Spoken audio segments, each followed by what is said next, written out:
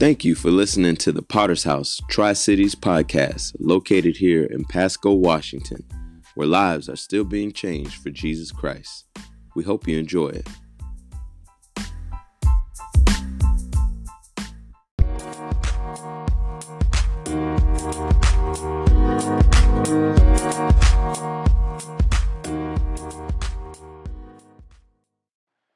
We'll be reading there in a moment. When Hudson Taylor was sailing to China to begin his missionary work there, the ship that he was on was in great danger. The wind had died, and the current was carrying him towards sunken reefs, which were close to an island inhabited by cannibals. And they were so close that they could see them building fires on the shore. Everything they tried to do was to no avail. In his journal, Taylor recorded what happened next. The captain said to me, "Well, we have done everything that can be done." A thought occurred to me, and I replied, "No, there is still one thing we have not done." "What is that?" he asked. "4 of us on board are Christians. Let us retire to our own cabin, and in agreed prayer, ask the Lord give us an immediate breeze." Taylor prayed briefly, and then, certain that the answer was coming, went up to the deck and asked the first officer to let down his sails. And he said, What would be the good of that?" Old English. He answered roughly, "I told him that the wind from God was coming, and once they laid down the sails, immediately Within minutes, the wind began to blow, and it carried them safely past the reefs. Taylor wrote, "Thus God encouraged me, before landing on China's shore, to bring every variety of need to Him in prayer, and to that He would honor the name of the Lord Jesus and give help in each emergency required." We see Hudson Taylor praying for something to happen, and then acting expectantly, knowing that God would move in order to fulfill His promise to see through Taylor's calling to China.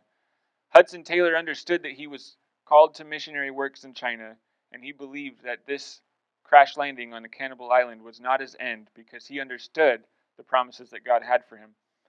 So let's read our text in Mark chapter 2, starting at verse 1 says, "And when he returned to Capernaum after some days, it was reported that he was at home. And many were gathered together, so that there was no more room, not even at the door, and he was preaching the word to them. And they came, bringing to him a paralytic carried by 4 men. And when they could not near him because of the crowd, they removed the roof above him. And when they had made an opening, they let down the bed on which the paralytic lay. And when Jesus saw their faith, He said to the paralytic, 'Son, your sins are forgiven.'"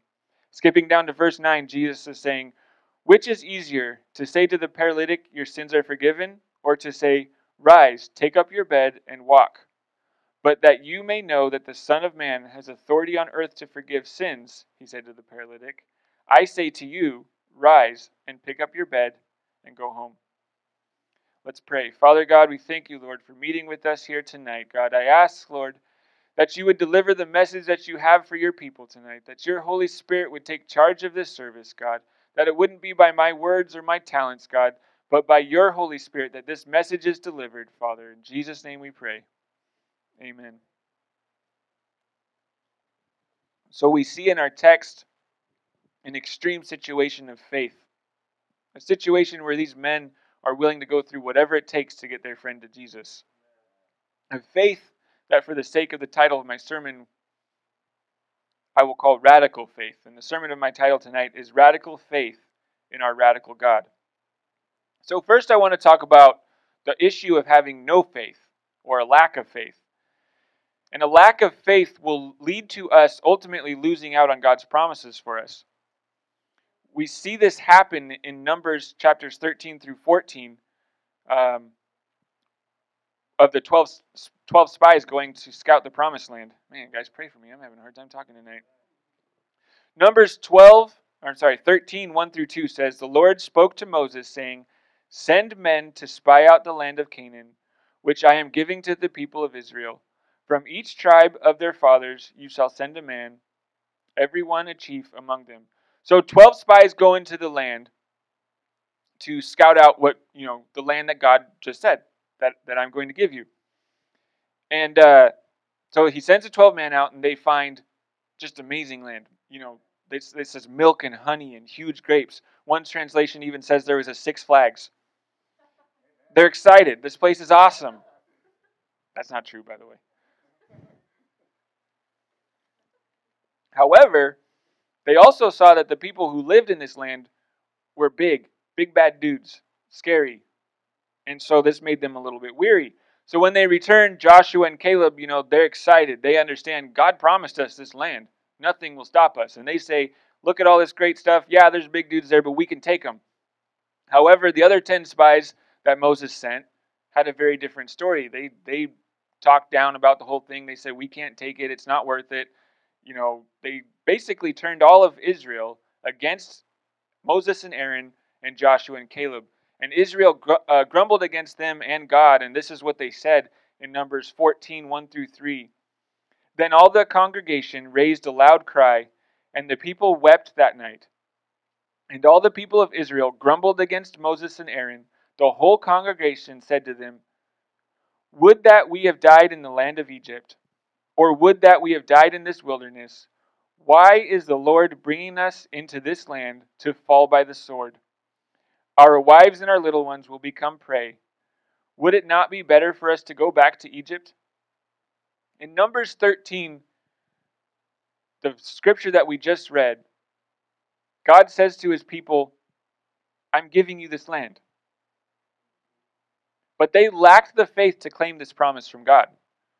And because of their lack of faith, they missed out entirely on God's promise. You see, they didn't want to take the radical steps of faith to face literal giants in an upward battle, even though God had already promised them victory. And God shows them their consequences of their lack of faith. In Numbers 14, 28 through 25, God is telling Moses and Aaron what to say to them. And it says, say to them, as I live, declares the Lord, what you have said in my hearing, I will do to you. Your bodies will fall dead in the wilderness, and all of your number listed in the census from 20 years old and upward who have grumbled against me, not one shall come into the land where I swore that I would make you dwell, except Caleb, the son of Jephunneh, and Joshua, the son of Nun. But your little ones, who you said would become prey, I will bring in, and they shall know the land that you have rejected. But as for you, your dead bodies shall fall in the wilderness, and your children shall be shepherds in the wilderness 40 years, and shall suffer for your faithlessness, until the last of your dead bodies lies in the wilderness, according to the numbers of days which you spied out the land, 40 days, a year for each day, you shall bear your iniquity 40 years, and you shall know my displeasure. I, the Lord, have spoken. Surely this I will do all this to the wicked congregation who are gathered together against me. In the wilderness they shall come to a full end, and there they shall die. You see, God wanted to give them the promised land. He told them, this is your land for the taking. But they grumbled and they complained, saying that they were going to die in this battle. They didn't have a chance. God led them all this way just for them to meet their demise at the hands of these people. So basically, God said, okay, that's what you want. You want to come here and die in the wilderness. That's what you'll get. I promised you, but you didn't want it. So I'll give you what you want, what you're saying you're going to get. But God had mercy for their children, but the children still suffered. And if you're a parent in this place of a child, think about this for a moment. Yes, the children of these people made it into the promised land, but for 40 years, because of their parents' faithlessness, they struggled in the desert year after year before they could finally see that promise come through. So for us as a parent, our faith or lack of faith affects our children. Yes, they will have their chance to come into God's promises, and they will have their chance to respond to what God has for them, because just like this congregation, their children eventually had to make that leap of faith to enter the promised land as well. And as you guys know the story, they did. But because of their parents' lack of faith, they found themselves wandering in the desert for something they didn't do. This is a great responsibility of parents, to have the faith necessary, not just for yourself, but for your children, because they rely on you. So almost all of Israel lacked the faith necessary to claim God's promise and ultimately lost out on the promise altogether. They died in the wilderness and never saw the promised land. Next, I want to talk about a superficial faith. So what is a superficial faith? Well, the word superficial can be defined as this: seen on the surface, presenting only an appearance without substance or significance. So a superficial faith is a faith that doesn't really have any substance or depth, but only on the surface to give the appearance of genuine faith. So in other words, it's just for show. So what does a superficial faith look like? For us as Christians, churchgoers, regular people, it's not easy to see. And we might not always see it, and we might not always pick it out, but that's okay. It's not our job. John 2, verses 23 through 25 says, "Now when he was in Jerusalem at the Passover feast, many believed in his name when they saw the signs that he was doing. But Jesus, on his part, did not entrust himself to them, because he knew all people and needed no one to bear witness about man, for he himself knew what was in man." So those people showed that they believed him. They saw what he did and said, wow, that's cool. But Jesus knew that as time went on, this faith was only a surface faith. This was only superficial. It was only because they saw what happened. And it was not a faith that was going to last long enough. It was not a deep faith. So Jesus didn't entrust himself to them because he knew. He knew what was truly in their hearts. Yes, outwardly they expressed, wow, look at what you've done. I believe that you are who you say you are. But he knew their hearts. And that's what this is saying. And we see this situation take place in Mark 11. This is the story where Jesus is coming into Jerusalem. The triumphal entry is what many scriptures call it. He's riding on the colt. The crowds are shouting, Hosanna, Hosanna, Hosanna. Hosanna in the highest. They're praising him. They're laying down their clothes and the leaves before him as he comes into the town. But Jesus saw these people, and he knew each and every single one of their faith. And I wonder, you hear these stories about these riots and these protests and all these things, and you hear stories about people just kind of getting caught up in the crowd and they don't know what's going on, but they just kind of join in because, that's what people do. They just go with the flow, right? I wonder how many of these people were just there because they saw a big crowd.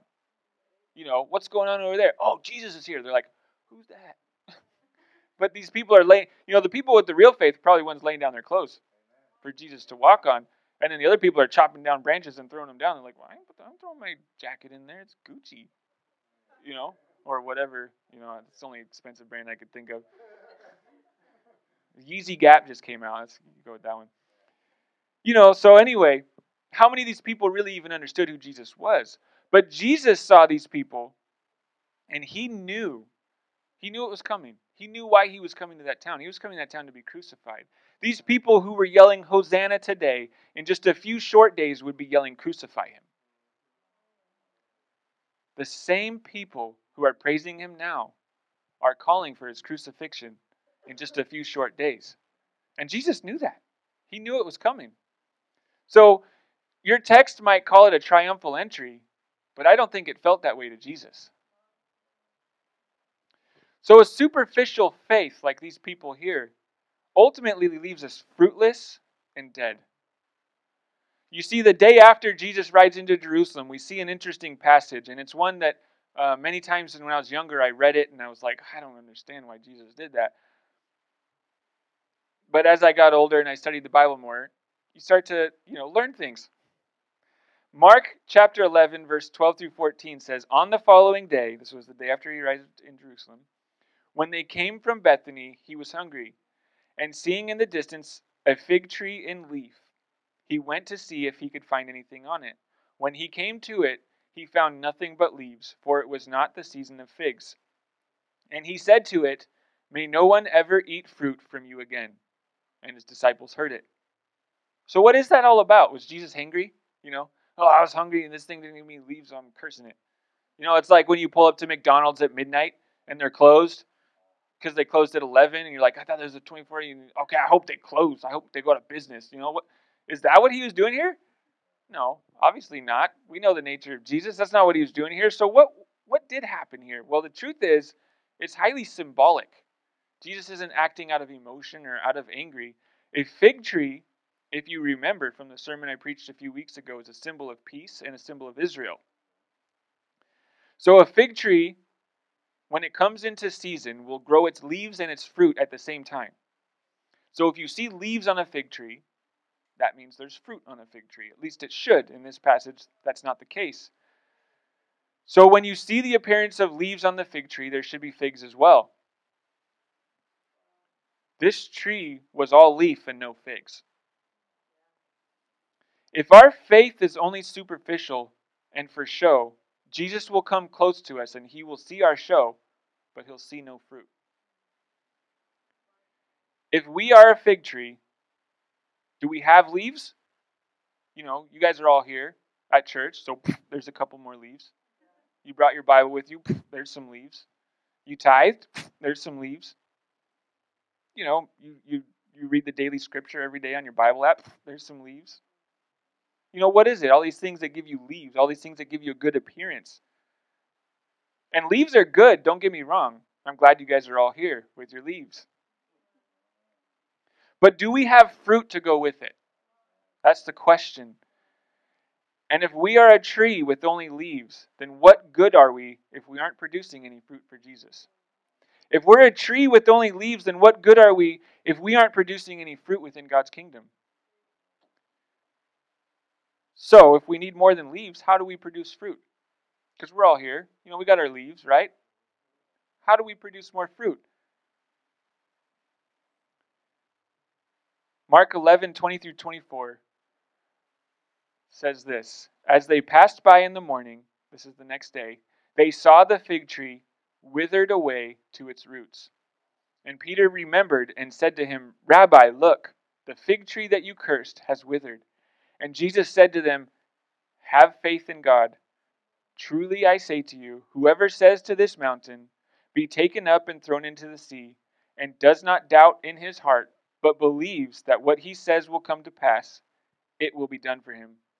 Therefore I tell you, whatever you ask in prayer, believe that you have received it, and it will be yours. So Jesus is telling you, you need more than leaves. You need more than just a show. And acting in faith produces a fruit that can move mountains. Acting in faith produces fruit. Which leads me to my third point, radical faith in our radical God. You see, in our main text, we see men acting radically. They know they just need to get their friend to Jesus. They had radical faith in a radical man named Jesus. As we all know, Jesus performed many miracles, and he did many of them in radical form. You see, our main text is at the very beginning of Mark chapter 2, but at the end of Mark chapter 1 is one of the more remarkable healings done by Jesus. It's found in Mark 1, verse 40-42, says, And a leper came to him, imploring him, and kneeling, said to him, If you will, you can make me clean.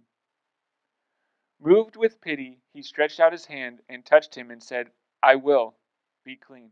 He stretched out his hand and touched him and said, I will, be clean. And immediately the leprosy left him, and he was made clean. Now, leprosy is a disease that means almost nothing to the modern human today, because there's a cure for it. But in Bible's time, there was no cure for it. It was deadly, and it was extremely contagious. And we see a man just desperate, looking for healing. And what does Jesus do? He touches him. This is a very contagious disease. The way they handle lepers is they kick them out of the city and they say, okay, go die in the wilderness. Because we don't want you in here. We don't want you infecting people. We don't need this to spread. And Jesus, if somebody with an infectious disease says, hey, pray for me, I'm like, okay, you go over there, I'll be over here, I'll pray for you. And Jesus could have done that. We know that. Jesus healed people from a distance. You read the Gospels and it happens. But Jesus makes a point here. He makes a very radical point here. He physically lays hands on this man when he didn't have to, but he did to heal him. And then skipping down to verse 45, speaking of the leper, says, "But he went out and began to talk freely about it and to spread the news. So Jesus could no longer openly enter the town, but was out in desolate places, and people were coming to him from every quarter." So this got so much of a rise out of the city that he couldn't enter the town without craziness, basically.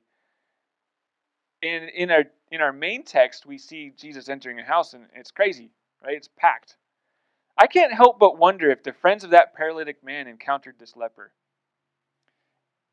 They encountered this cleansed leper, and that's what sparked their radical faith. They said, "Wow, look what happened. We got to get our friend to see Jesus." It's only speculation, so don't write that down. But it's something to think about. That is the story right before it.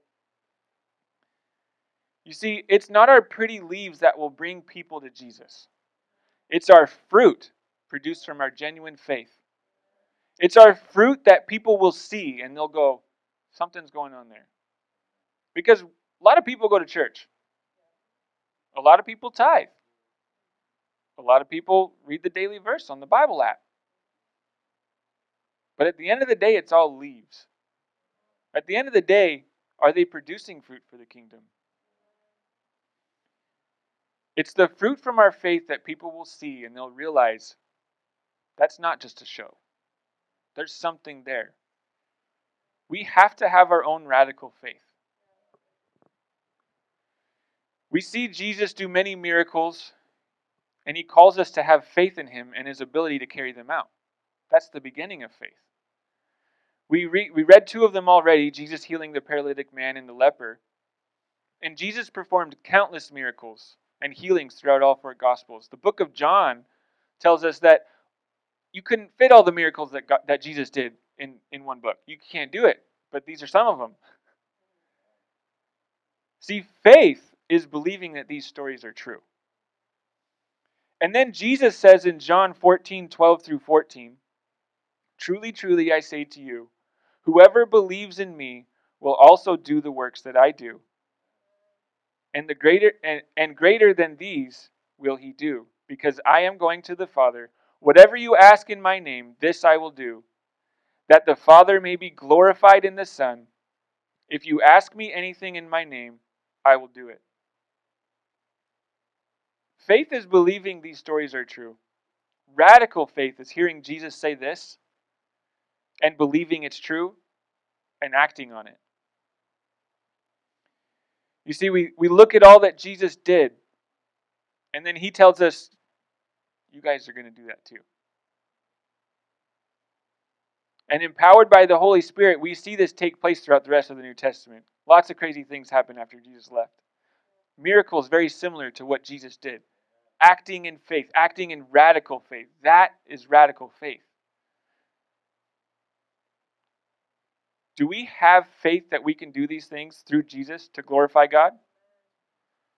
You see, this is a promise from Jesus. He says, you guys will go on and do these things. You guys can do these things.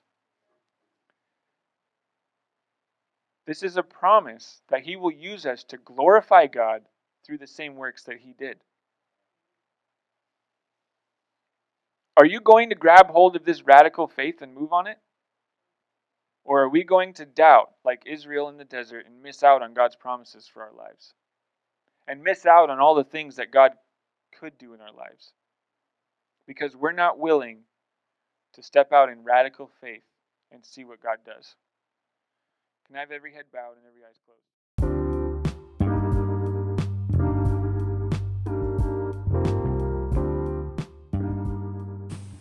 You've just listened to the Potter's House Tri-Cities podcast located here in Pasco, Washington. Thanks again for listening, and we hope you come back for more.